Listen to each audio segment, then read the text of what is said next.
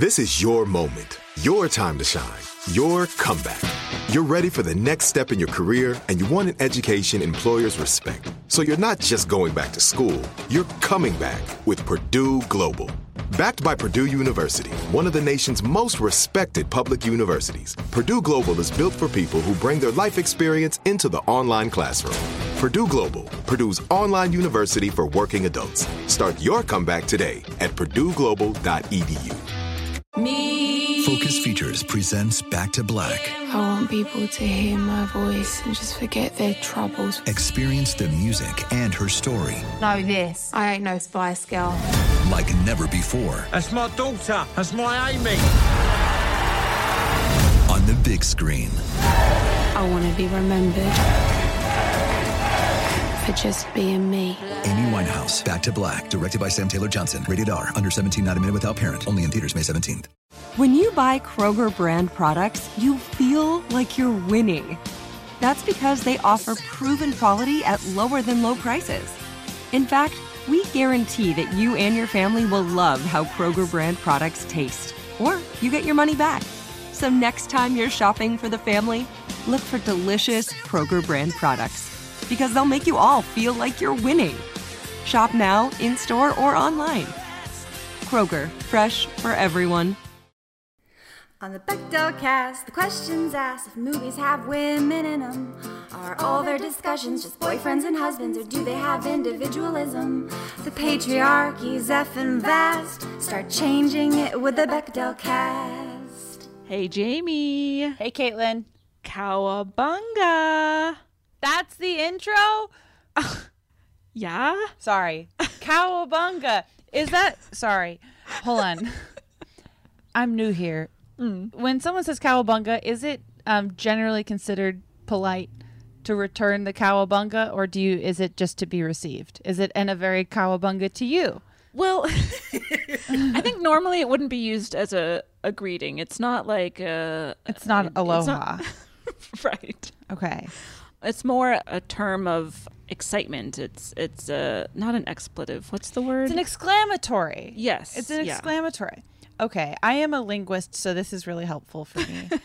So cowabunga, it's a way of saying, wow. Woohoo, we did it. How exciting. Yeah, okay. Exactly. Okay, and a very cowabunga to you, Caitlin. Thank you so much. Yes. We were just joking, since Jamie, you mentioned that you're new here. You're rather new to the Teenage Mutant Ninja Turtles franchise. Yeah, I'm extremely young, so it's hard for me. We were just joking off mic with our guest, who we will introduce in a moment, that he has a PhD in Ninja Turtles. I have a master's degree in both Turtles and screenwriting from Boston University, which, of course, I hate to mention. Oh, I didn't know that. Okay.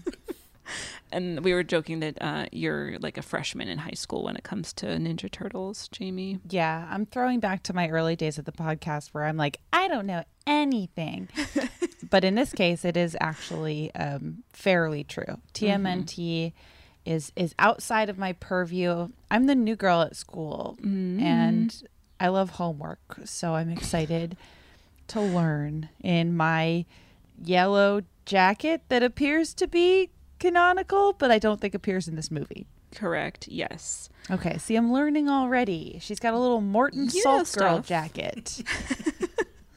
So this is the Teenage Mutant Ninja Turtles Secret of the Ooze episode of the Bechdel cast. Requested by everyone.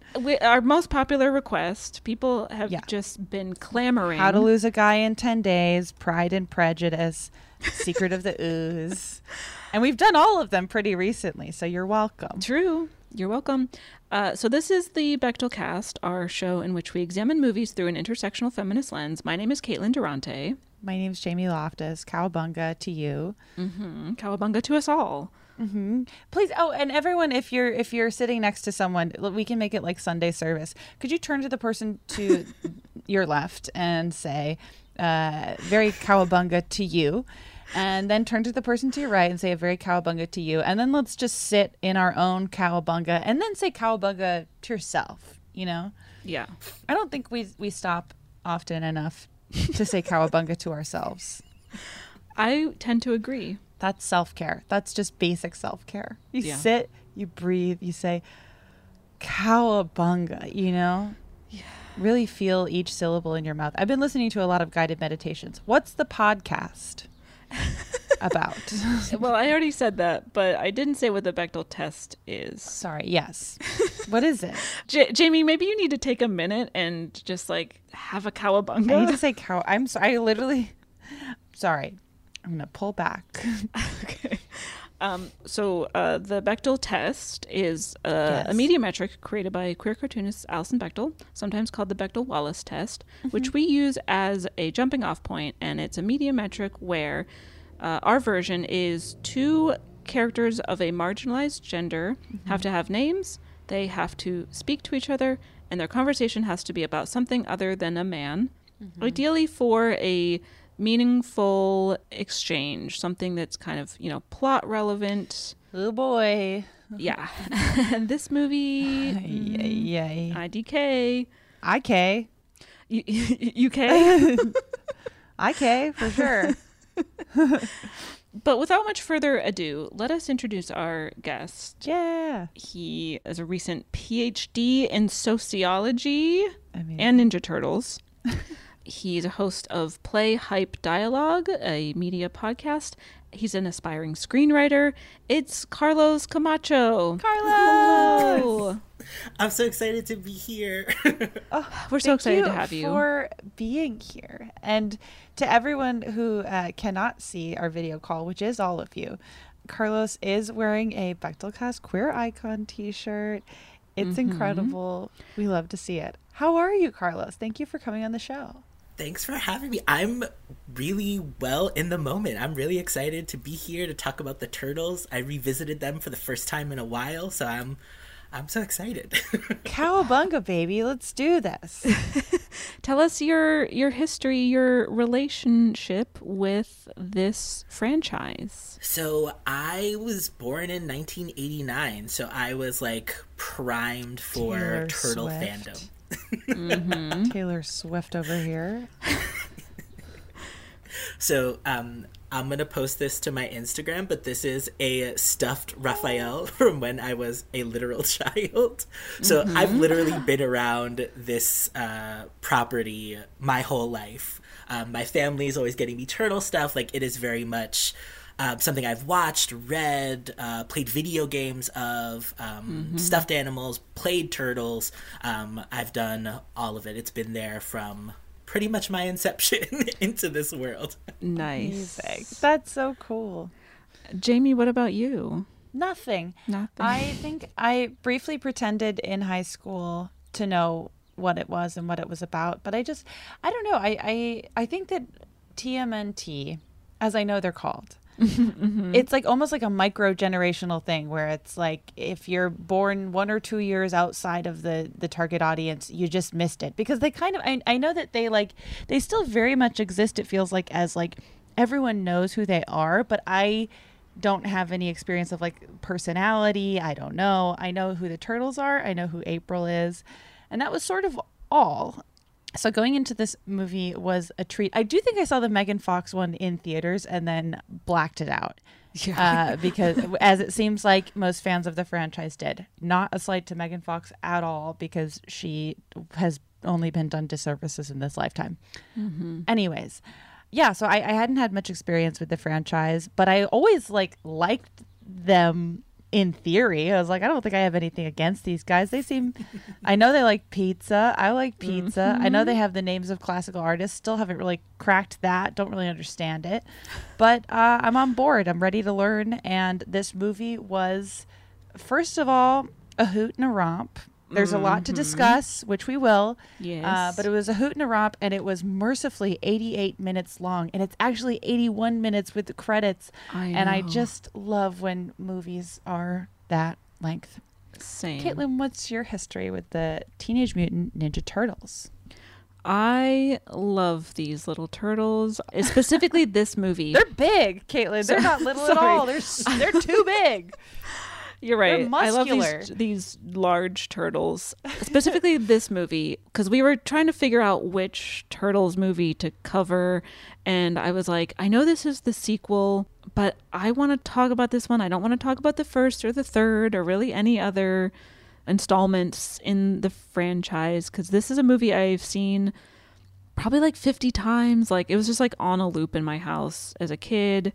I played with Turtles toy, like the action figures, as a kid. I had like the regular ones. I had the astronaut ones. I don't remember when or if they go to space at any point. There's astronaut ones? But I had astronaut turtle figurines. And then a few years ago, because my fandom has, like, I guess just always stuck with me. And a few years ago I wrote a sketch called Sex and the Sewer. This I've seen many times. Thank you so much, Jamie. It's a combination of Ninja Turtles and Sex and the City, where I mapped each of the 4 turtles onto each of the 4 main Sex and the City characters, and I have them just out for a pizza cocktail, chatting about their horny turtle sex lives. It is my magnum opus, and I'll post it on, our Twitter or whatever. Please. It's on YouTube if you search Sex and the Sewer. I was recently introduced to it. It is hilarious. I loved every second of it. Comedy genius. Thank you so Truly. much. It is a classic of the genre, and I will stand by that till the day I die. Thank you very much. And speaking of Cowabunga, it obviously makes an appearance in reference to bung being another name for like butt or anus. Why are you saying anus right now? I'm sorry. This is a family show. I feel no need to defend myself. I'll say anus again. Oh my god. Anyway, Caitlin. Anyway, Cowabunga, a hilarious joke, one of many in Sex and the Sewer. Anyway, I love this movie. 10 out of 10 on the Rompo-meter. Oh, yeah. There are many things to talk about. It's got some problems. I did not see the Vanilla Ice musical number coming. Imagine not knowing that was coming and the shock you feel when it starts. I simply cannot imagine. It felt really good. Mm-hmm. I woke right up. I watched it pretty early in the morning, and then all of a sudden it was wide awake. Amazing. I'm pretty sure that my mother has home video footage of me performing that song in front of the television with Vanilla Ice. Oh, that's so sweet. In college, my best friend and I learned the dance that the Turtles do to Vanilla Ice's Ninja Rap. And we rehearsed it and we practiced it, and we sometimes would do it at parties. So, is there video evidence of that? Because I would love to see it. Please, unfortunately, no. Drop the footage. There's not, but I'll relearn it. I would also settle for you doing it now. Yeah, it's like, let's just learn it. Yeah. We're already, the day we're recording this, we're already working on our Magic Mike choreography, so we might as well just throw another number into rehearsal. Exactly. All right, so should I just get into the recap and we'll go from there? Let's do it. Okay. So again, this movie is a sequel. It is the second installment in the original live-action trilogy. So I'll just give a really quick recap of the first movie from 1990, where we meet the 4 turtles, Leonardo, Donatello, Michelangelo, and Raphael, as well as their mentor/father figure, a giant rat named Splinter. We learn about their backstory. They had come into contact with radioactive ooze from a canister as baby animals 15 years prior, which made them human-sized, and it made them able to talk and have complex thoughts and feelings. And in the case of the reboot movies, the Megan Fox movies, it made them some of the scariest looking computer generated characters ever committed to film. Yeah. And I also think those movies changed their backstory. It made them like aliens or something. I haven't seen them, but I remember that there was a lot of outcry about that. Remember when we had time to be upset about things like that? Okay, so Splinter taught the turtles ninjutsu. And then throughout the movie, they eat pizza. They rescue and befriend news reporter April O'Neil. They fight the bad guys who are the Foot Clan and their leader, Shredder. The Turtles win, and it seems like they've defeated and killed Shredder at the end of the movie. So Secret of the Ooze picks up basically right after that. We open on shots of New York City. Ever heard of it? Where everyone is eating pizza. We meet Keno, played by Ernie Reyes Jr. He's a pizza delivery guy who heads out to deliver an order for April O'Neil. But not before body shaming a girl. Yes. Before jumping on his... You're just like, whoa! Unfortunately, it doesn't generally stay at that vibration for the whole movie, but it was a wild first dialogue exchange. Yeah, for sure. Yep. So he's out to deliver this pizza, but on the way, he discovers a bunch of criminals stealing electronics. He fights them because he also has martial arts training, but there are too many of these criminals. But don't worry, the Teenage Mutant Ninja Turtles show up and save the day. Woo! The Turtles head back to April O'Neil's apartment. We see her on screen for the first time. She's played by Paige Turco in this movie. She's also, she's played by a different person than the last movie. Correct. I could not find out why she got recast. I found something there. Oh, okay. All right. Basically, it was the director of the previous movie. I don't know if the first and second movies are directed by the same person, but I think it's different people. They basically claimed that she was difficult. Says Turco replaced Judith Hoag for this film and the following film. According to Hoag, she was not approached to reprise the role because the producers thought she complained too much during the first movie. Oh. So, women be getting labeled as difficult and losing jobs. So what a thrilling tale. Never heard that one before. So this April is played by Paige Turco. They go to her apartment where the Turtles and Splinter are staying because they can't go back to the sewer right now because the Foot knows where they live. Then we cut to a landfill. Shredder survived! Then we cut to a junkyard where what's left of the Foot Clan regroups. We see Shredder's right-hand man, Tatsu. He's throwing a fit. But then Shredder shows up, played by Francois Chow. He shows up. He's hungry for revenge, and he wants to find and destroy the Turtles. Yeah. Then we meet Professor Jordan Perry, played by David Warner, a.k.a. Lovejoy from Titanic. I know. I was so thrilled. Yep.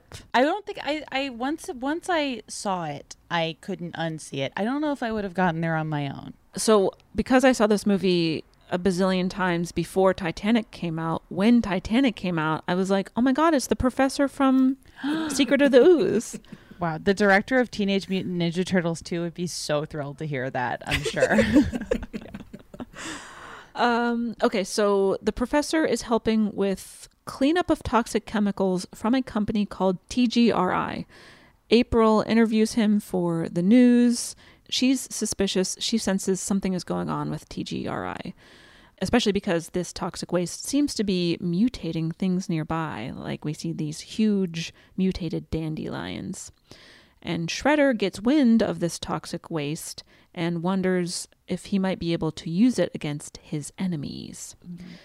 Meanwhile, Splinter reveals that the radioactive material that mutated the Turtles when they were babies was the same toxic waste from TGRI. So it's all connected. So the Turtles go to TGRI to investigate, but the Foot also shows up and steals the one remaining canister of Ooze, which is what everyone calls it. Deus Ex Ooze situations in this movie. Sometimes you're just like, what's happening? And then you're like, okay, the ooze is back. I'm assuming that things are back on track. As long as you can keep your eye on the ooze, you can sort of figure out what's going on. The ooze is kind of the connective glue, so to speak, that really holds this movie together. Classic ooze. So they've also kidnapped the professor, the Foot has, who Shredder forces to administer the ooze to a couple of dangerous creatures, but we don't know what exactly. We have yet to get a big reveal. Then Kino shows back up to April O'Neil's place because he had seen the turtles in that first sequence, and he's like, what's going on? What are these turtles all about? So he wants more information. He discovers them there. He tells them that the Foot Clan is recruiting, especially teenagers with martial arts experience. And he's like, ooh, if I get recruited, we can like find their headquarters and then take them down. But Splinter's like, no, that's too dangerous. Then the turtles go back to the sewer to try to find a spot to live. They find an abandoned subway station, but Raphael is pissed, I think because they're like not doing anything to try to get the ooze back from the Foot. So he storms off. He does this a lot because he also does this in the first movie. Oh, does he? Okay, that's good to know. I do appreciate how this very New York movie, even when you're in the world of the Teenage Mutant Ninja Turtles, it's so elevated. It's still really hard to find an apartment. Right? Like that's a level of realism I wasn't anticipating. Mm-hmm. Okay, so meanwhile, the creatures that the professor had mutated are ready for their big debut. It is a giant mutant wolf and snapping turtle, Toka and Razor. I love them. They're great. They're amazing. They're like, Mama. Right, because they're babies. They're babies. They're babies. I used to scream that around my house as a kid all the time. It's so funny. It's so funny and sweet. And I feel like it, without trying to, accidentally comments on the Born Sexy Yesterday trope where it's like something that comes out that's supposed to be very fully formed and then it's like goo goo gaga. You're like, oh yeah, it's a baby. That's how that would work. Right. Yeah. Right. So they're not very cognitively developed, but they are strong and still dangerous. So Kino, who has linked up with Raphael, gets recruited into the Foot so that Kino can learn their secrets and double-cross them. Mm-hmm. But then the Foot clan kidnaps Raphael. So the other turtles go to the junkyard to rescue him, but Shredder springs a trap. There's a big fight. Shredder unleashes Toka and Razor, and the turtles are no match for them. So they run away, and they bring the professor with them, who gets to work on developing an antidote to unmutate Toka and Razor, which the professor reveals those animals will have to ingest. So the turtles have the idea to put the antidote into donuts and feed those to Toka and Razor. Mm-hmm. So that night, the turtles go back to the junkyard for the big fight. There's so many fights in this movie. It's very exciting. Truly. They feed the donuts to Toka and Razor, but another fight breaks out. And as they're fighting, they crash into a nightclub where Vanilla Ice is performing. Woohoo! Which in 1992 New York, that also is very possible. True. So Vanilla Ice is, rapping. Whatever it is they do. Right. And then everyone at the club is watching this fight happen. So then Vanilla Ice improvises one of the best songs of all time, Ninja Rap. And then at one point, the turtles burst out into a choreographed dance, which I later learned and performed as well. Who could blame you? But then Shredder bursts in. He drinks a vial of ooze, which not only makes him bigger and stronger, but it also mutates his outfit and makes it spikier.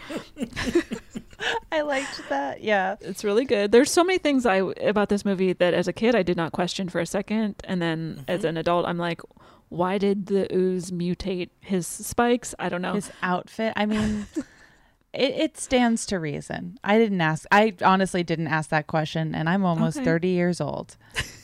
So. Okay, so the turtles are trying to fight Super Shredder, which I also had a toy of as a kid, brag. They're on a dock now, And Super Shredder is just like tearing everything down around him, and he ends up getting crushed when the whole thing collapses. But the turtles avoid getting crushed because they are like, we're turtles, we can jump in the water.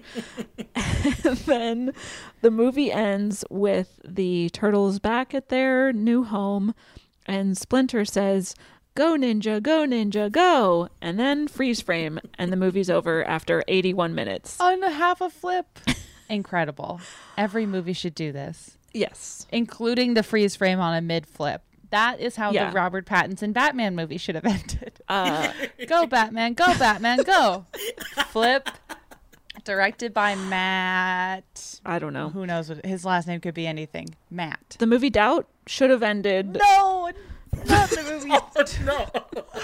Meryl Streep doing half a flip. Freeze frame. Go, Sister Aloysius. Go, Sister Aloysius. Go.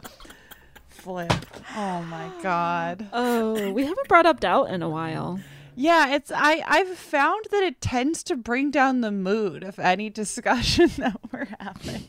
Wow. But I would love to see Meryl do a flip as Sister Aloysius, but only as Sister Aloysius. I'm not interested in it in any other character of hers. Actually, no. maybe what's her name? The Devil Who Wore Prada. I would watch that. Miranda Priestley is who Yeah. I'll allow it. I thought it was a very satisfying ending. Yes. Let's take a quick break, and then we will come right back to discuss.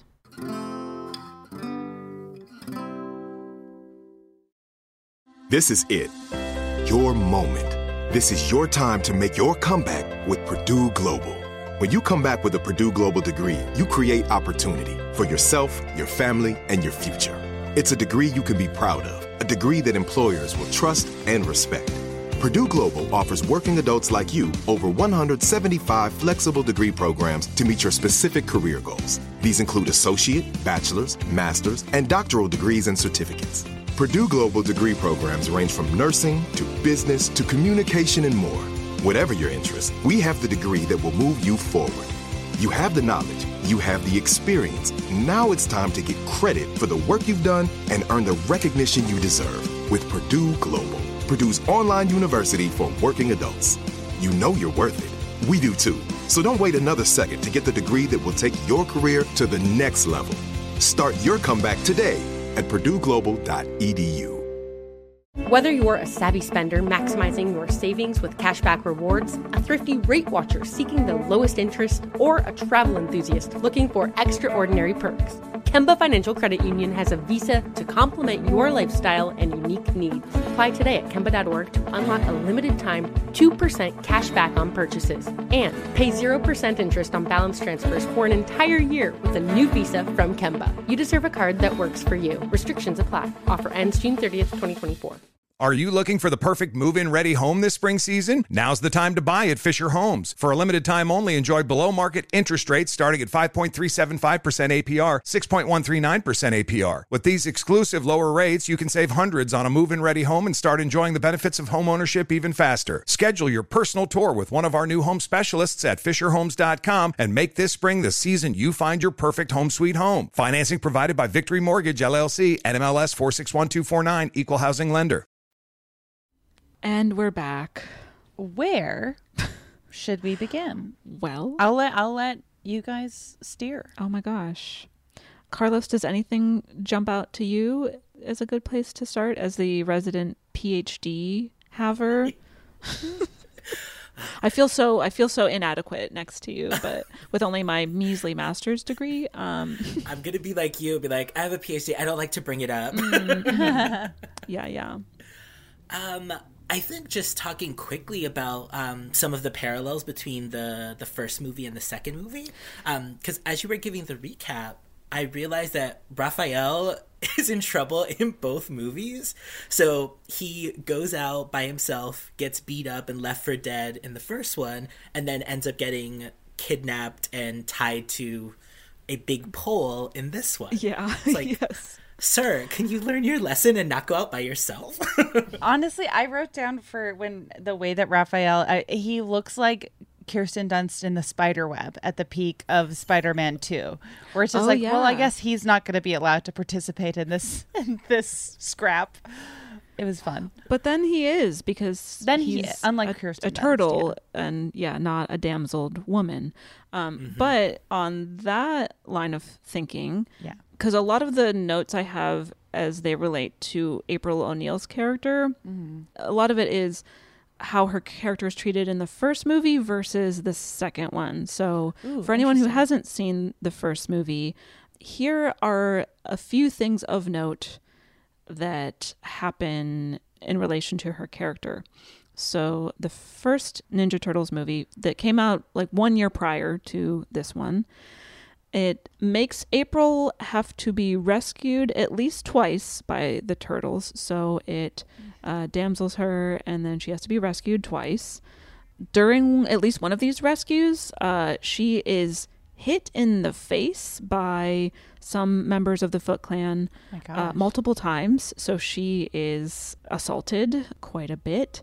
The movie also puts her in a romance with Casey Jones, which I think is like canon to the comics, which I never really read, but I did watch the animated series as a kid, although I don't remember it at all. I did a little bit of research on it, and it seems like she's treated much the same, like I think particularly bad in the original comics, where she's like really like drawn exploitatively and like just someone that people say plot to. And then it sounds like the animated series attempted to give her a character, but maybe not very well. Yeah, so the first movie includes the Casey Jones character. They are put into a like romantic, like a flirtation / romantic tension, and eventually they kiss at the end.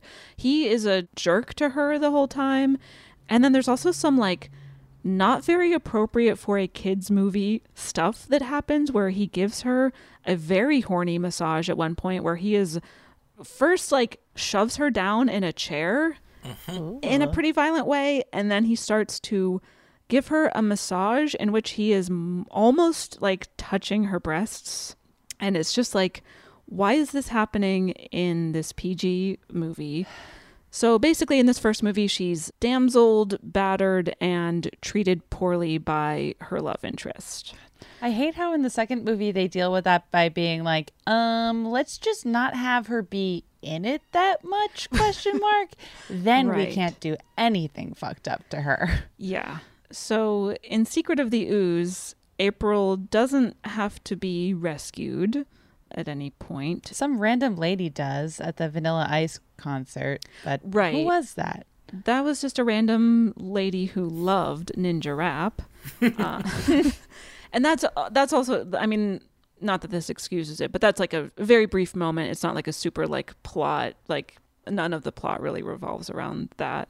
No, it's just to the point where it was weird that it was included at all. It was like, damseling someone we don't know for 30 seconds and then having it be completely fine. And then she also does put a button on the scene by passing out again, because women be fainting. Women be fainting. But to be fair, Kino faints at one point in the movie. Does. So they are giving equal opportunity fainting. Right. So April does not have to be rescued. She's not wedged into a relationship with an asshole or anyone, which also reduces the ways in which she was like over sexualized in the first movie. So we're not really seeing any of that in this sequel. So like you said, Jamie, she just like isn't given a lot to do.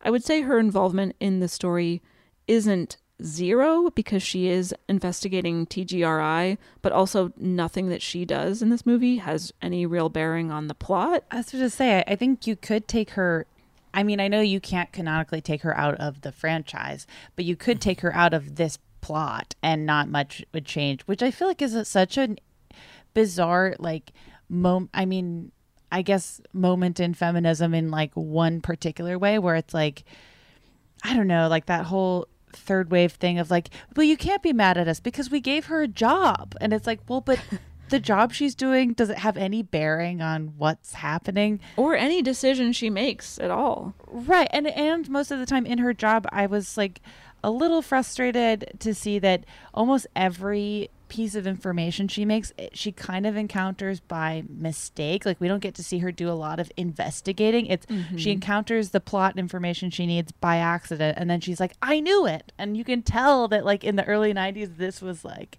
feminism. She has a job, and there's another little glimpse of that when her boss is like, it's ratings week.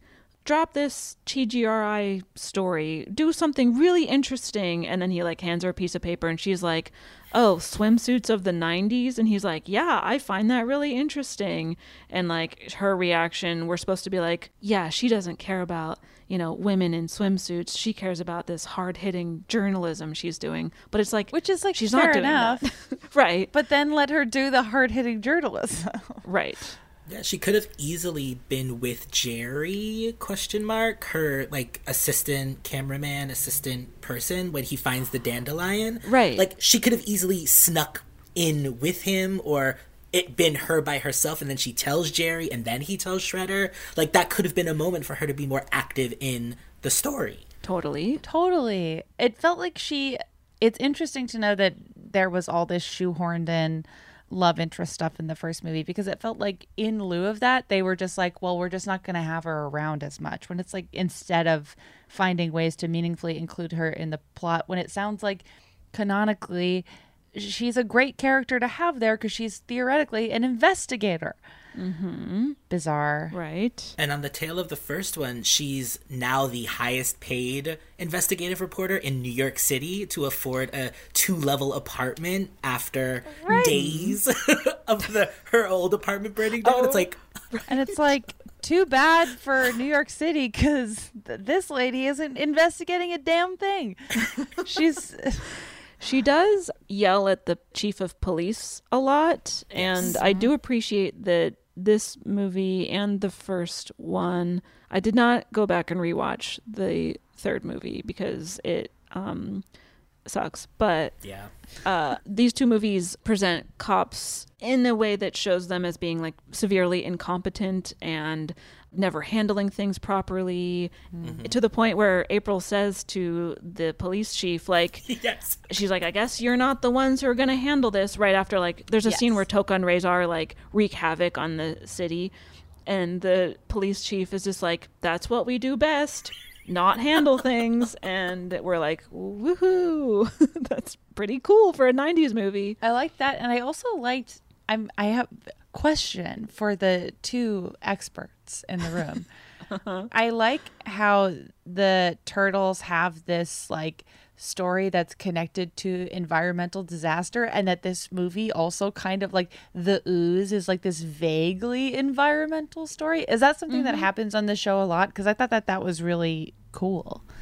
I actually don't know. It's been such a long time since I've watched the shows. I feel like it was part of that trend in the early 90s where it's like Captain Planet, the Power Rangers, the Turtles, everyone had the environment and being environmentally conscious on their radar. But I'm not sure how deeply it goes in Turtles canon. Yeah. And then they forgot.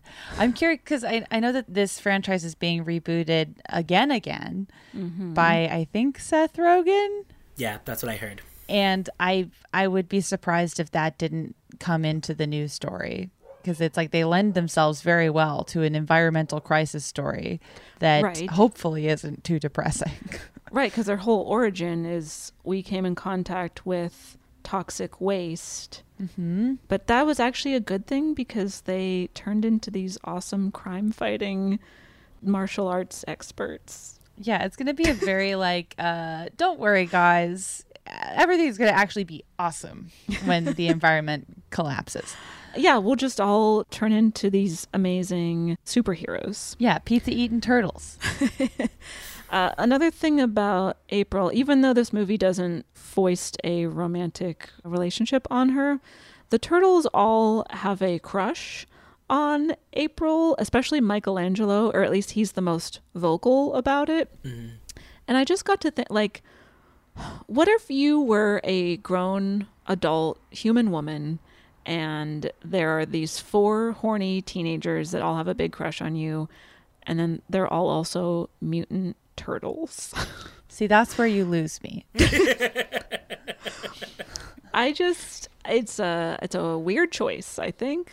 But it's wild. But it also feels so of the era, to do that. Yes.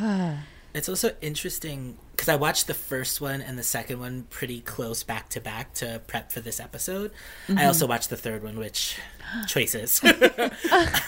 But there's a scene when Master Splinter is kidnapped in the first movie where they come to her door crying. And so it's very much like you are the only adult we can turn to, while also still having this sort of hypersexuality. It's like, we want to bone you, but you're also kind of a mother figure in the first one. Right. I couldn't tell. I settled on Big Sister because I'm like, is she mommy? It made me feel better to think of her as Big Sister. Sorry, can we just pause for a second? Sunny just got here. Yeah.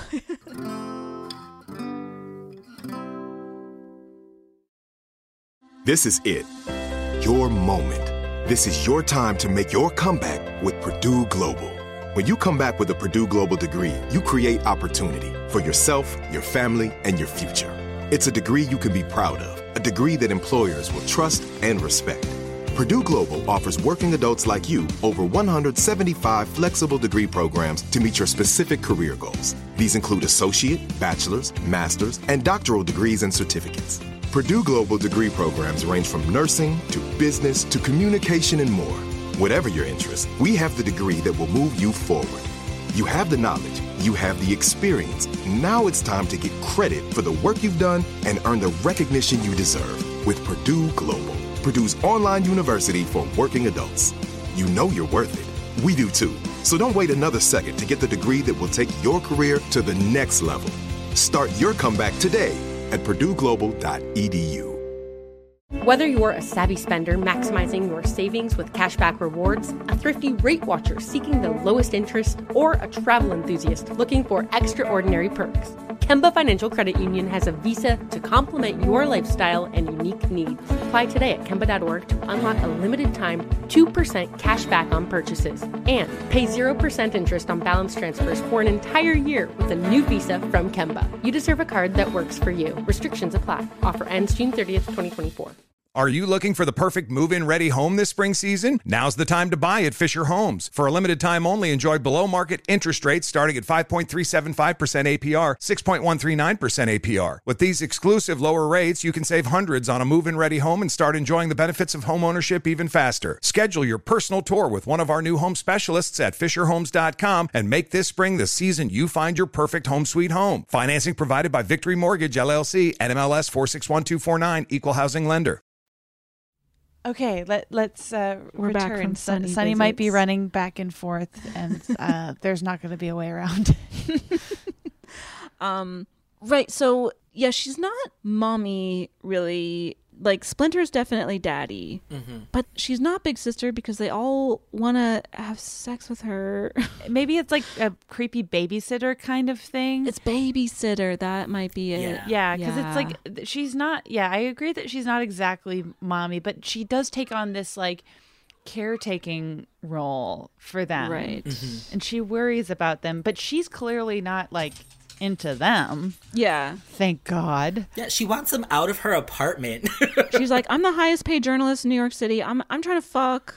All these turtles and a rat are like living here. I love, imagine her Bumble profile. She's like, we can't go back to my place. Not that it isn't nice, but I just have some things going on right now. There might be 4 strange teenage boys in and out of my apartment at all times. Right. And they're like, oh, okay, unmatch. They're like, wait, no, they're turtles. They're like, what? Well, that doesn't make it any less weird. For the only woman in the movie to be the like caregiver / person that they all have this like little, like teen infatuation with, and then for her to also not really be allowed to do anything narratively significant. Don't love it. It sucks. And it also, I definitely saw the first Megan Fox Ninja Turtles movie in theaters because, fun fact, or maybe it was, how many I saw the one that came out in like the late 2000s, whatever one that was. So there are two. There's one from 2014 and there's a sequel to it from 2016, both produced by Michael Bay. Okay, what was the one that came out in like 2007? 2007, okay, so there was another one. So I saw that one. Okay, so there's a computer animated one called TMNT. Chris Evans. It's the Chris Evans Teenage Mutant Ninja Turtle. Because that was my cousin's first date, and I was like her kid cousin, and she's like, "You're gonna come with me." Oh, you were a little chaperone? Yeah, I was a baby chaperone. I was like, "No kissing while I watch." That's adorable. Creepy. Anyways, I guess all that to say, I know that there are movies that treat April O'Neil much worse than this movie does. Oh no. Well, because in the Megan Fox ones in particular, which this one isn't. This is the Sarah Michelle Gellar one. Apparently, I don't remember. I mean, all that to say, like, Megan Fox was given the full-on Megan Fox treatment of how she was treated in every movie, where her body was super exploited, where she was like given love interests and just all this stuff. And it's so frustrating in these franchises that all they need to do is involve more women or less guys that only have one idea, because it seems like the only alternative to treat April not horribly is to like reduce her presence, which is so not true. Especially it's extra frustrating when it's like in the bones of the character for her to be very useful to any plot involving the Teenage Mutant Ninja Turtles. I know. She's got contacts. She can make calls. She's probably got people who will tell her things off the record so she can like sneak around and get information. And it's like, no, we're just gonna have her chilling in nowhere. Right. And I don't know if like the this property's logic is, well, she doesn't have martial arts training and therefore she can't participate in the action scenes. But it's like, well, then that's all the more reason to give her other things to do. Right. Yeah, there's so much surface world stuff she could be doing, like dealing with the police. She could be dealing with any of these business owners. Does no one have security cameras that she can like steal the footage and use in her reports? Like, right, because that's the other thing. They have to like stay in the shadows because they're human-sized turtles. Which another thing I really enjoyed about the movie is that they don't seem to be making much of an effort to hide in the shadows. It's so funny. Like when there's a computer sequence that is so computers, it made me laugh so much, where they're a computer enhanced, like, and they're so goofy. Yeah. But they're like, theoretically, they snuck in there and they're screaming. They're so loud and they're huge turtles and they just are making no effort to conceal themselves, which is sort of what is being said to them at the end of the movie, where they're like, yeah, we're so discreet. Like, it's so funny. Yeah. And then Splinter's like, he holds up what made the newspaper, a photo of them dancing to ninja rap. And he's like, try harder. Okay, you're telling me that would be front page news if 4 human-sized turtles started dancing in public and then almost killed people. That would be front page news. Correct. That's a documentary. Yes. Right. The thing that was jarring watching them back to back is in the first one, when her boss and his son come over, they hide so well. Yes. For the most part. One of them is caught under the table, but then is immediately gone. To watch this right after, why is your foot there for Kino to step on? Like, you lost all of your ninja skills. So they can do it. Like, but sometimes they just don't. And it's really funny. That scene that you're referring to, Carlos, so there's a scene where Kino shows up to April's apartment because he's like, something's going on. I saw these turtles and I want to know more about it. He shows up under the guise of like, I've brought you a pizza. And she's like, well, I didn't order a pizza. And he's like, that's okay. I'll just come in. So he comes in uninvited. He's like, what are these doing here? Referring to the nunchucks. And then rather than April being like, who are you? Please get out of my house. You're trespassing. What's it to you what these nunchucks are doing here? She can sense he's an important side character in the film. So so she doesn't kick him out. But she's like just being really defensive about like, these are my nunchucks. Look at me practicing them. And it's just like, you can just tell this stranger who's intruding onto your property to leave. Need to go. Like in another movie, that is the setup for a horror, a Lifetime movie, a thriller. That's the beginning of Funny Games, like when you just let a stranger into your home, and then Kino's holding her hostage, and it's the scariest thing I've ever seen. Yeah. God, I don't know why I just conjured that movie. It's so scary. I'm impressed. Yeah, that was a choice, Jamie. Sorry. Which on the tail end of the first movie, because this is days later, like Shredder is in the garbage at the end of the first one. He's found in the dump like a day, maybe 2 days later. Like, she should be very reticent and fearful of random people coming to her door trying to find her. Like, her house was just burned down and her dad's shop. And she got, I know we're talking about the second one. We are talking about the second one. No, but like, she, like in the first movie, she's like. Wait, her dad was shot? No, he had a shop and it was burned down. She kept it open for him. That's still pretty bad. But yeah, no, yikes. In the first one, she's assaulted by the Foot and then later kidnapped, or I forget exactly all what happens, but like she, like multiple times she's in these dangerous situations. And then, yeah, in this one, she's just like, come on in, pizza guy. These are my nunchucks and show yourself around. It's totally fine. So yeah, that was bizarre. I guess it would make sense if you had 4 Ninja Turtles in your apartment. Maybe you wouldn't be scared of one dude at the door. Maybe. Right. But even I'm just still like, no, like self-preservation, where is it? That's why it's like, I feel like April is like treated like such a plot character that in moments like that where it's like, well, she just needs to behave however the plot needs her to behave in order for this movie to be 81 minutes long. Where it's like, we've got minutes to play around with. She doesn't have to be thrilled about this. Right.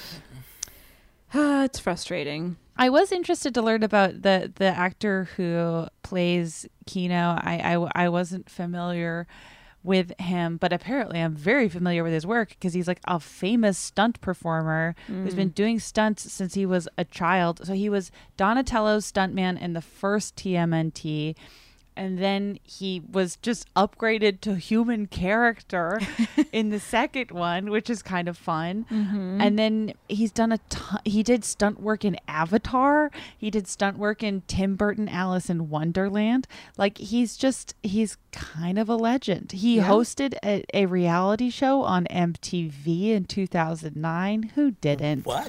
It was about stuntmen. It wasn't totally random, but like, he's just been in goddamn everything. He was in the really bad Shia LaBeouf Indiana Jones. You know, I just was so thrilled to learn about him, if nothing else. Kino's character is a little all over the place. Yeah. Although I did like that he was given a fully realized arc. I wish April had a similar treatment by the movie. Sure. It'd be nice. Also, when I watched this movie for the first time to prep for this episode, I watched it with friend of the cast, Sammy Junio. Sammy. And I was also talking about this movie with another friend, and they both said the exact same thing, which is that Kino in this movie, again played by Ernie Reyes Jr., along with Rufio from the movie Hook, played by Dante Basco, are the only 2 examples of Filipino representation they saw in kids media or just like media in general growing up. Wow. So like, yeah, that is that's so bleak, and also I'm very glad that Ernie Reyes Jr. is in this part. Which might be a smooth transition to another topic of conversation, which is the representation of Asian people and culture in this movie. Where to begin? Well, so the 2 main bad guys who like have names and are in leadership positions, Shredder and his like second in command, Tatsu, are canonically Japanese characters, like in the comics, and they get some more especially Shredder gets backstory. In the first movie, he's from Japan. So there's that. there are aspects of Japanese culture attributed to the good guys in that the turtles study and practice ninjutsu. Splinter grew up in Japan. Also, Splinter speaks with a Japanese accent. Although I believe that he's voiced by an American puppeteer, yes, and a very controversial one at that.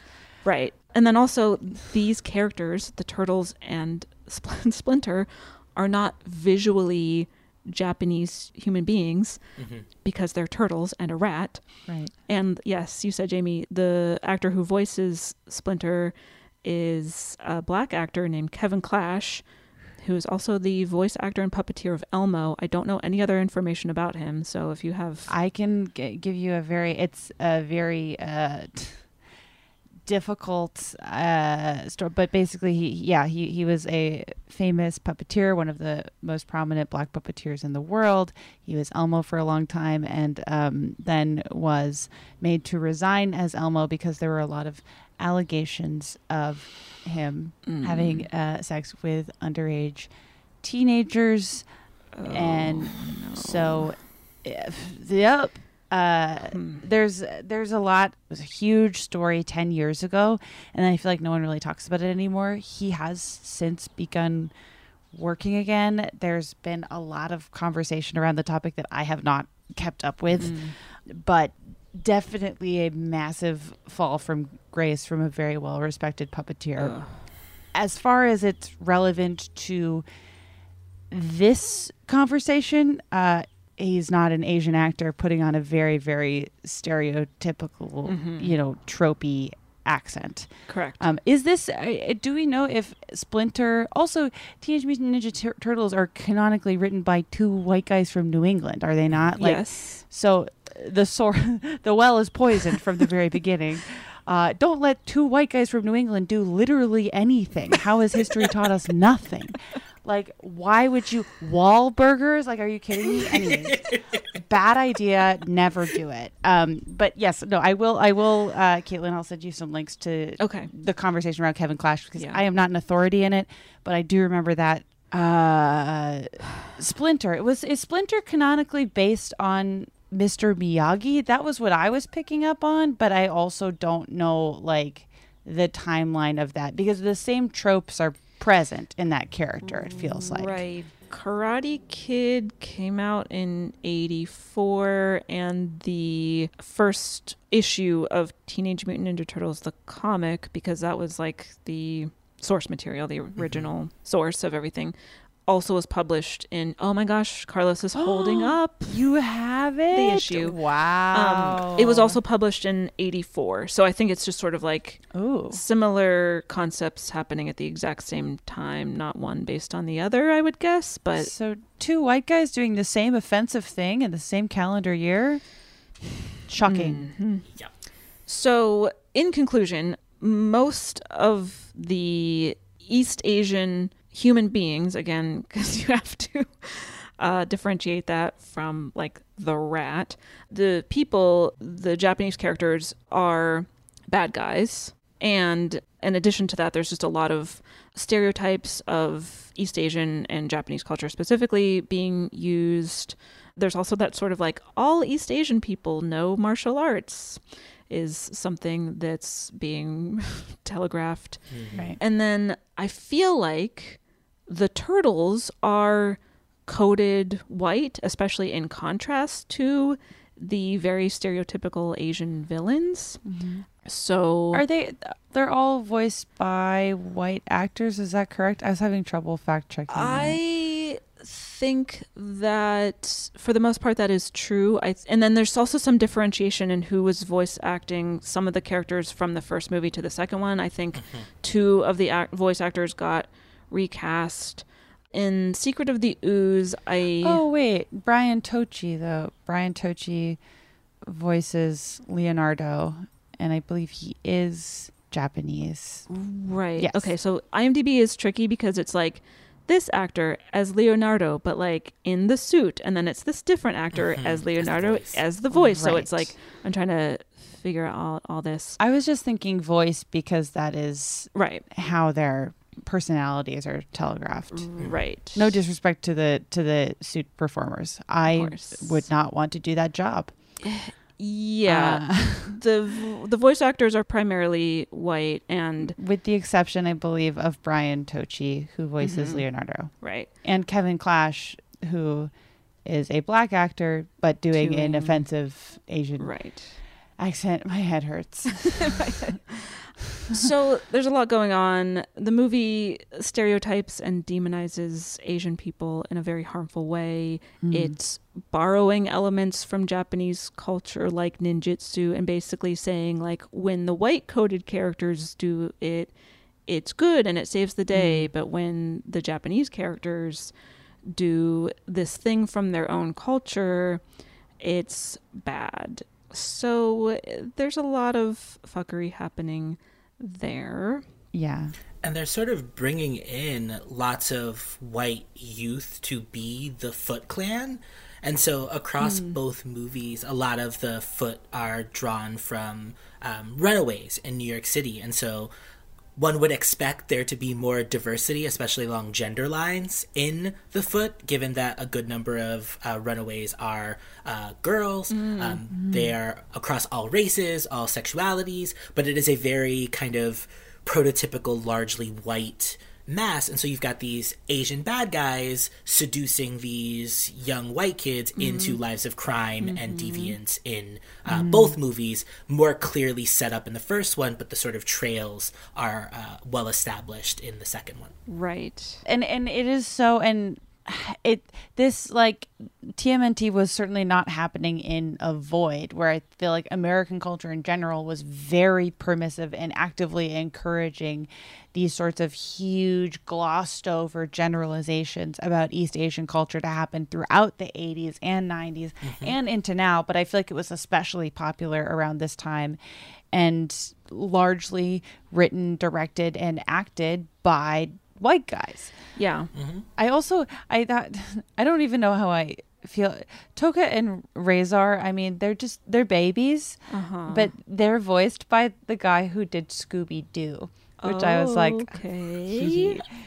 I just love, I hope, I don't know anything about his politics or anything like that, but I just love Frank Welker, who's like still alive. He's in his 70s, like started doing, I think we've talked about him on the show before because he's the voice of literally everything famous ever. He started doing voices when he was like in his early 20s, and he's been every famous cartoon character that isn't played by like Tom Kenny, you know, like he's literally Scooby-Doo. Anyways.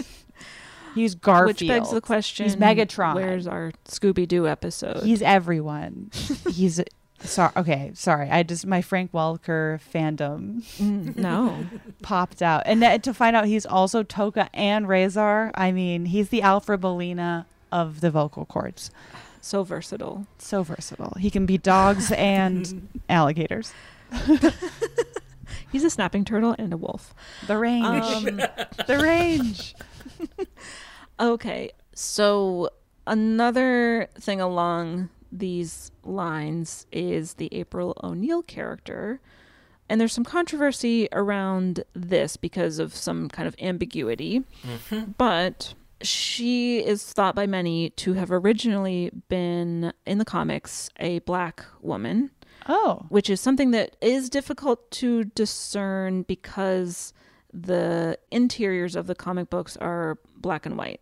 But on the cover of, I think, like the 11th issue of the comic depicts April O'Neil as a light-skinned woman of color with black curly hair. But then when that issue was reprinted later, she then appears as a white woman with red hair. So people were like, this character is being whitewashed, because this happened in 86 when this was reprinted, I believe.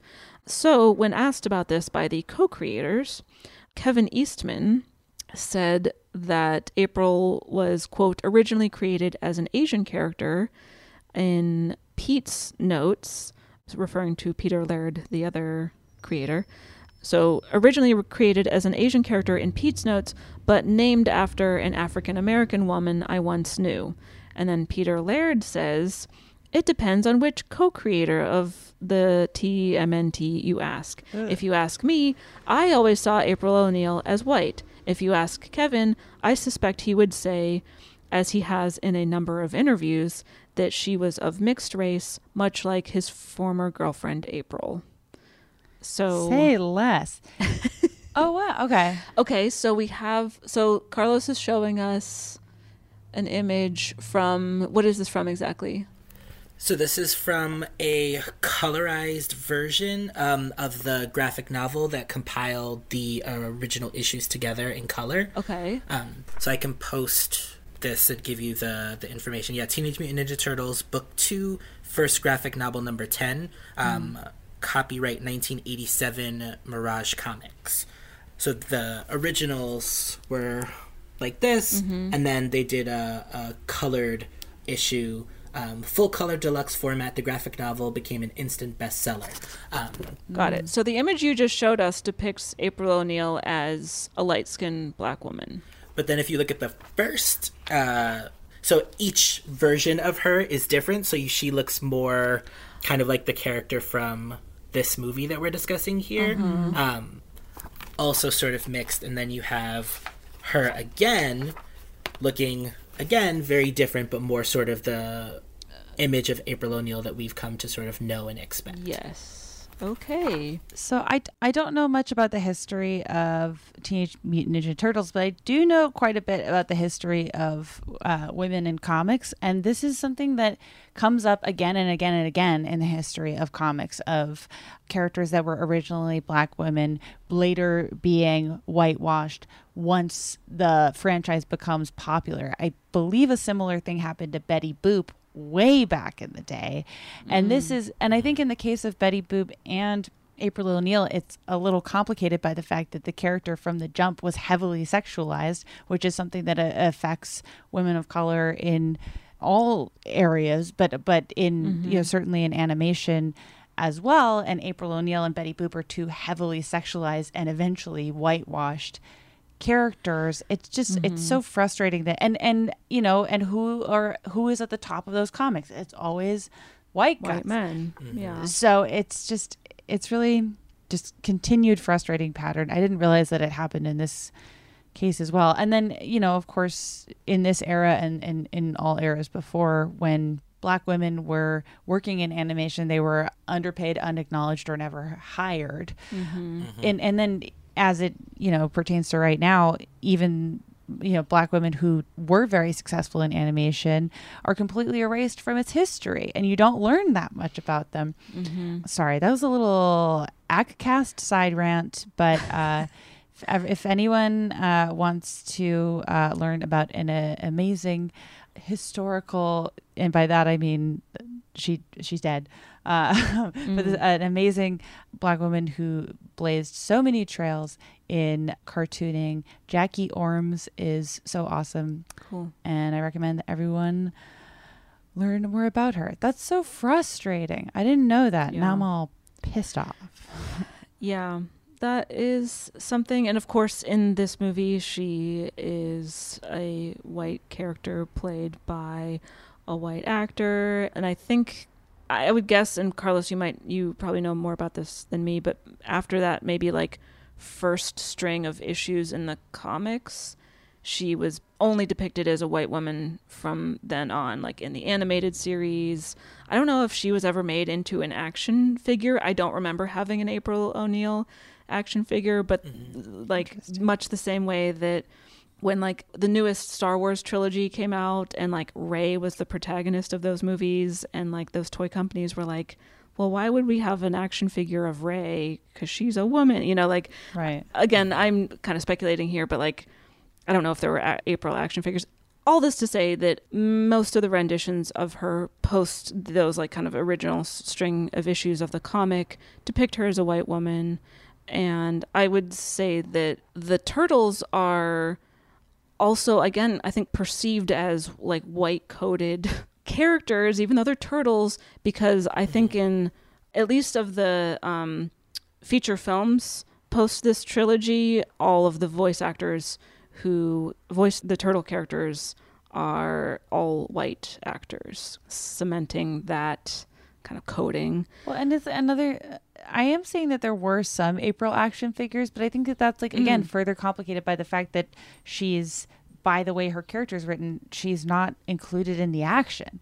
So it's like, oh, well, why would we make an action figure for someone who is canonically excluded from all action? It's, and also the I don't know, the trope of like the sexy woman journalist felt also very prevalent during this time, and in animation in particular, where again, it's just like it's not even a half step, it's a whatever 2% step, because it's like, well, but she has a job, you know, she's not married, but it's like, but she's not there to do journalism. You know, like she's not there to do what you're saying she's there to do. And so oh, pee pee poo poo.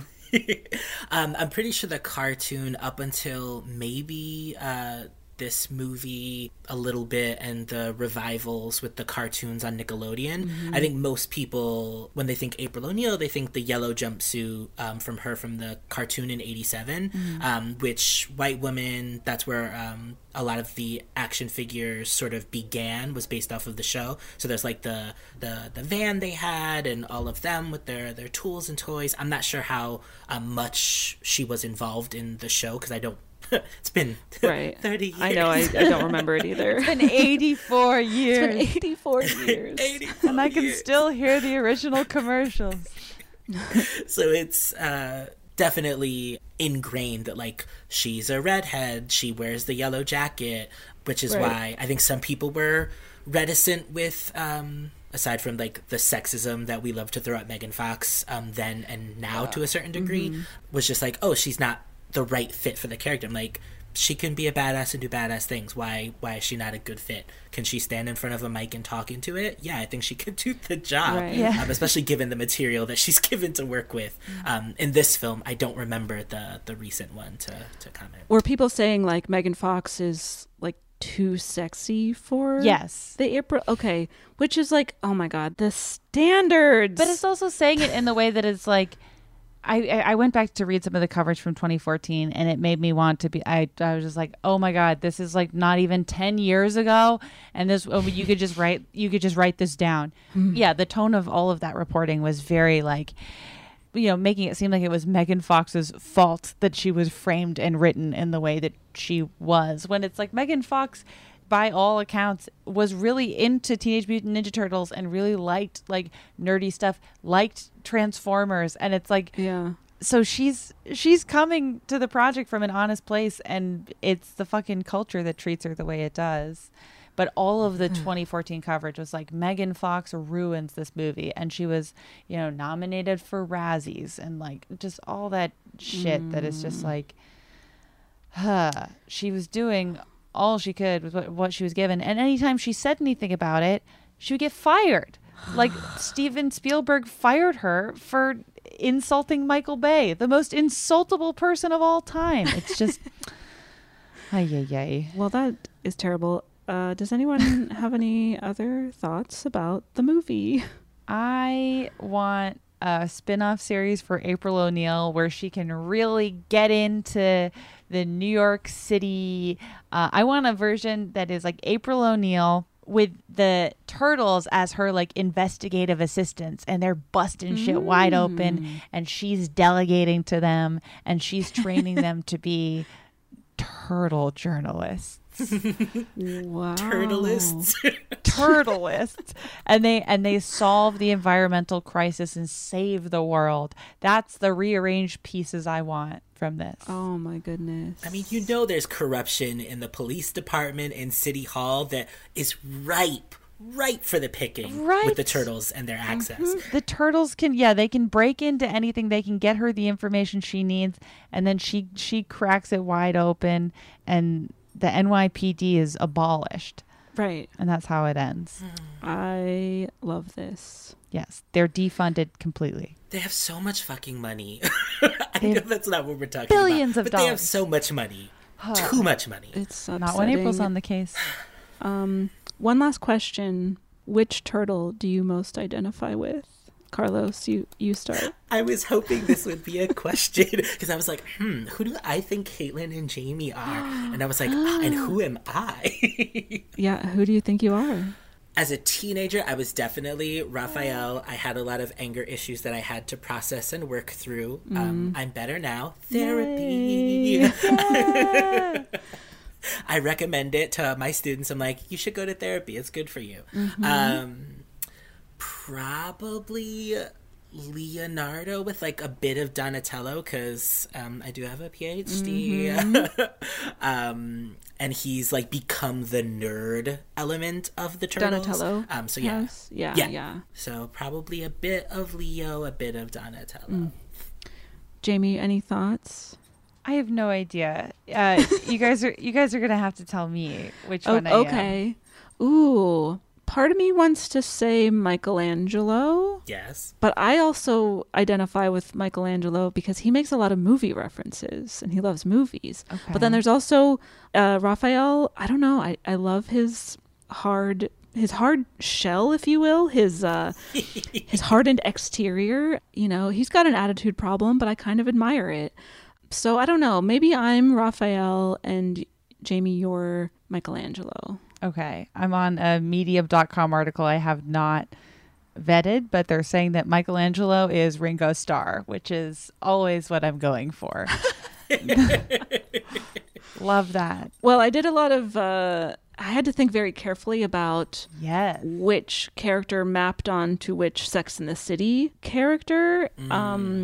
Carrie is Leonardo because they're both... like the leaders of the group was a question mark. Raphael is Miranda. Michelangelo is Samantha because they're both the horniest ones. And then Charlotte is Donatello because they're kind of, I don't know, what is Charlotte's personality besides being boring? The George. No offense. That's wow. Okay. We don't have time. Charlotte's complicated. I was definitely going to give Michelangelo to both of you a bit, but I was also going to have Donatello get a little bit to Jamie because the research that went into My Year in Mensa, AtCast, Lolita podcast, just like the journalistic brain and just like Jamie's context corner is always on point, like sort of very intellectual in a really fun way, sort of the Michelangelo of it. And then I was going to say Leonardo for you because you're sort of like the leader, you sort of in charge, running the show for a little me? bit. Ooh. Yeah. Oh my gosh. Wow. And you have shorter hair than me, so it follows the rule of the baldest woman in charge. Baldest woman in charge. Wow. Oh, it's been a while since I've heard that one. I know. Unfortunately, you can't really apply it to this series because you need to have 2 women for the rule to even come into operation. Yep.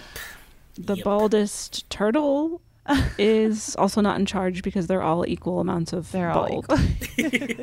How many nipples does a turtle have? Turtle facts with Caitlin. The answer is 0 because they're reptiles. Oh. I was once applying a single microsecond of thought. That makes a lot of sense. Does this movie pass the Bechdel test? No, right? No. Hard no. There's no women for her to talk to. Nope. Except for that one woman at the club who gets kind of held hostage by Shredder for 2 seconds. And her neighbor who she doesn't talk to in the beginning because she's too busy being engaged with by her boyfriend, husband, and he like takes her keys to let her in the building. It's like, I think she would have gotten it together. She would have been fine. Right. I feel like that's the only other woman in this story with a speaking role, and she's only on screen for 30 seconds. No name, no and relevance. She doesn't talk to April. Yeah, definitely doesn't pass the Bechdel test. What about our nipple scale, though? 0 to 5 nipples. Ooh. Based on examining the movie through an intersectional feminist lens. I would give this a half nipple. Yeah, that feels right. Because I guess arguably it treats the one woman in the entire story better than she was treated 1 year earlier in the first movie.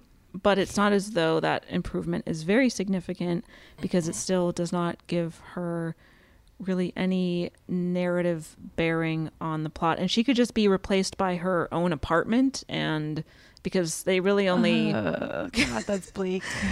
So that's a big bummer. But I like her as a character, the fact that she like stands up to the chief of police. She stands up to her boss. She stands up to her boss in the first movie too. She's like not afraid to speak out and advocate for herself, and she's like strong and empowered in that way. Unfortunately, it doesn't really have much impact on the larger narrative, but I think she is a character to be admired if you just like isolate certain aspects of her character.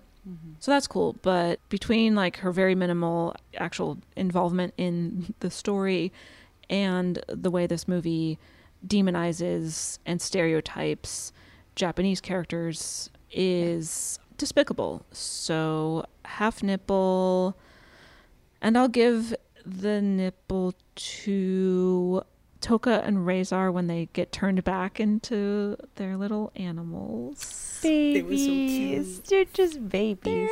They're babies. Wait, no. They get an honorable mention, but my half nipple goes to Ninja Rap, the song and dance. Oh, that's fair. Ninja Rap. And I'm like, and you're telling me he improvised this? There's 3 words in the song. Because the scene goes on for a while. That fight sequence goes on for like probably like 6 minutes or so. And Vanilla Ice is singing the whole time. And if you really pay attention, he's just repeating the lyrics over and over again. Yeah. Well, I mean, that was, I think, about where his skills tapped out. Yeah. So yeah, half nipple, Vanilla Ice's Ninja Rap. I'm also going to go with a half nipple for all the reasons you described, Caitlin. I mean, and it was really, thank you both for giving me the context of the origins of April. The more I learn about this character, the more I'm like, this is a character that had so much potential and has never been seen through to that potential, because it just, the curse of the late 20th century and 5 trillion white guys being in control of how she's perceived. But like, on her face, such a fascinating character that could have brought more diversity to the series, and then they actively chose not to do it. Always really frustrating. The treatment of East Asian culture is so just atrocious, and also very on par, it feels like, with how East Asian culture was treated. I mean, I don't want to like, you can't even really specifically pull TMNT as especially bad. Like, this was just how Western culture treated East Asian characters at this time. For sure. We didn't get a chance to talk about it, but there was a great essay I read in Sci-Fi Wire that came out, I believe, just last year by a writer named Ariel Dean, who talked about like TMNT being kind of as close as they could find to East Asian representation when they were growing up in the 90s, and how frustrating that was, but also how it formed a strong connection with the characters, and how that, you know, it's a pop culture's a motherfucker. It's very complicated and weird. And then you have the babies, and I'm laughing, and then they do flips, and I'm laughing, and so it's hard. But as far as our scale goes, half nipple for April being there and not being completely abused by the movie, but only because she's not in it. So half a nipple, and I will give it to Frank Welker. All right. Scooby-Dooby-Doo. Scooby-Doo. Very nice. Carlos, what about you? Oh, this is tough. I was like, on the Caitlin's Rompometer, I know I'm going to give it 10 stars. Like, I know that. Oh, yeah. But the nipple scale, the nipple scale is hard. I mean, story of our lives. We can't give this film credit for the April O'Neil character, but I know in like the cartoons and in other iterations more currently, she is often aged down, so she's like a teenager, sort of still doing investigative stuff, and is more active, at least in the Nickelodeon show. So the character is treated better in other properties under this sort of umbrella, which is great, but we cannot give this movie credit for that. Like you said, with East Asian representations, not great. Like the whole 90s. I was thinking about Power Rangers a lot during our conversation today. I'm sort of doing similar things, sort of just copy pasting and then recasting mostly white characters and actors in mostly white city, sort of that piece. The fathers and sons of it all. I was waiting for oh my gosh, right, we didn't even talk about that, but wait a minute, there's the whole Splinter's always like my sons, and we're like, okay, God, you're totally right. The movie, even TMNT, is about fathers and it's about sons. It just makes you sick, doesn't it? Enough. We get it. It's hard. Which makes it worse, because I watched the first one and I'm like, we don't touch April's trauma of losing her, like, apartment, her dad's store that she kept open in his memory. Like, none of her characterization gets to carry over into the next one other than she has money and a better paying job. I think I'm talking myself into a lower number of nipples. I think I'm going to go 1, like Sammy and your other friend said in terms of Filipino representation. It's not the best, but it was something. This was really sort of formative. Looking back, I'm like, PhD representation? What? Oh, because of the professor? Which he would just be called doctor in this research place because it's not a university, but that is another conversation. I'm going to stop talking. I'm going to say 1 nipple for all the reasons you said, but giving it a little extra for Filipino representation. True. Yeah. Which also, like, it makes the representation of the bad guys a little more complicated because you also have Kino, so it's not as though every Asian character is a bad guy, because also Splinter is like canonically Japanese, but like there's still the optics of a lot of it is still like really messed up, so it's complicated. But anyway, it's also really more complicated in the third one, which we didn't watch. Don't they? Oh, no. They travel back in time in famous third movie of a trilogy fashion. No, the characters time travel, and feudal Japan. Why is that a thing? Yep, April goes, and then they have to go rescue her from the past. Oh, I do. That is fascinating because it's like the first movie is the first movie. The second movie is the first movie a second time. The third movie, they can time travel. I feel like you could think of 10 movie franchises where this is the case. That is so wild. I've never thought about that before. So Men in Black 3. It happens. Evil Dead, he time travels in the third movie. Oh yeah. In the third Harry Potter book and movie is the only one that they have time travel. Thing? Yes, and it's the only one that there's time travel. Wild. Why is that? They never do that in the series of unfortunate events. They're too busy rehashing the first book over and over. I know there's at least like 2 or 3 other examples. So listeners, if you have examples, throw them at us. But anyway, yes, this is the new Leo in not that Leonardo, not Turtle Leonardo. We have to differentiate. It's the new Leonardo DiCaprio in a body of water, wearing fully clothes. Clothed. Yes. So, oh boy. Anyway, Carlos, thank you so much for joining us. Yes. It's been a treat. It's been a slice of pizza. Cowabunga. Cowabunga. A very merry cowabunga to you, Carlos. Thank you so much for joining us. My Catholic upbringing, when you said cowabunga to you, I was like, and also with you. Yes. But no, thank you for having me. This was great. Oh my gosh, come back anytime. Oh, yay. Please. Where can people check out your stuff, follow you on social media, etc.? Yeah, so I am Carlos Creates 2018 on Instagram. I am also one of the 3 co-hosts at play.hype.dialogue on Instagram, and I am revamping my professional website to be both part academic and part consultant creative.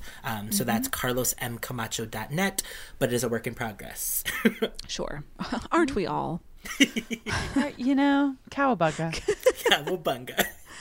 You can follow us on Twitter and Instagram at BechtelCast. You can go to patreon.com/BechtelCast and subscribe to our Patreon, aka Matreon, where we do 2 bonus episodes every month, and then you'll also have access to our entire back catalog, which is over 100 bonus episodes. Wow. And we always forget to say this, but why don't you, like us and give us a little, 5-star, 5-nipple review. I love how you're like, we never say this, but why don't you why like don't us? you like us? I thought like that was being like the verb where you like click a like button. But also, why don't you like us? But also, why don't you like us? What do we ever do We're to so you? cool. We say cowabunga. But yeah, write us a 5-nipple review on, Apple Podcasts or whatever your listening platform is. And you can check out our merch at tpublic.com/thebechtelcast if you are so inclined. Spring's coming. Carlos is wearing a Queer Icon t-shirt.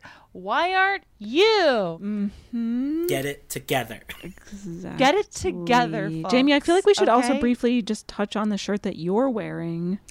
I am wearing, I don't even know if it's current. It might be rare at this point, but I'm wearing a shirt that I co-designed with Super Yaki, who advertises on the show. We love them so much. Mm-hmm. And it says, Alfred Molina could have done it. Yeah. Which is, first of all, a true statement. And also, second of all, today my boss was like, done what? And I was like, everything. Alfred Molina could have been every Ninja Turtle, both voice-wise and all of the stunts. Amen, baby. Cowabunga to that. Cowabunga, Alfred Molina. Bye. Bye. Whether you're a savvy spender maximizing your savings with cashback rewards, a thrifty rate watcher seeking the lowest interest, or a travel enthusiast looking for extraordinary perks, Kemba Financial Credit Union has a visa to complement your lifestyle and unique needs. Apply today at Kemba.org to unlock a limited time 2% cash back on purchases and pay 0% interest on balance transfers for an entire year with a new visa from Kemba. You deserve a card that works for you. Restrictions apply. Offer ends June 30th, 2024. There's no distance too far for the perfect trip. Hi, checking in for... Or the perfect table. Hey, where are you? Coming! And when you get access to Resi Priority Notify with your Amex Platinum card... Hey, this looks amazing! I'm so glad you made it. And travel benefits at fine hotels and resorts booked through Amex Travel, it's worth the trip. That's the powerful backing of American Express. Terms apply. Learn more at americanexpress.com/withAmex. Are you looking for the perfect move-in ready home this spring season? Now's the time to buy at Fisher Homes. For a limited time only, enjoy below-market interest rates starting at 5.375% APR, 6.139% APR. With these exclusive lower rates, you can save hundreds on a move-in ready home and start enjoying the benefits of home ownership even faster. Schedule your personal tour with one of our new home specialists at FisherHomes.com and make this spring the season you find your perfect home sweet home. Financing provided by Victory Mortgage, LLC, NMLS 461249, Equal Housing Lender.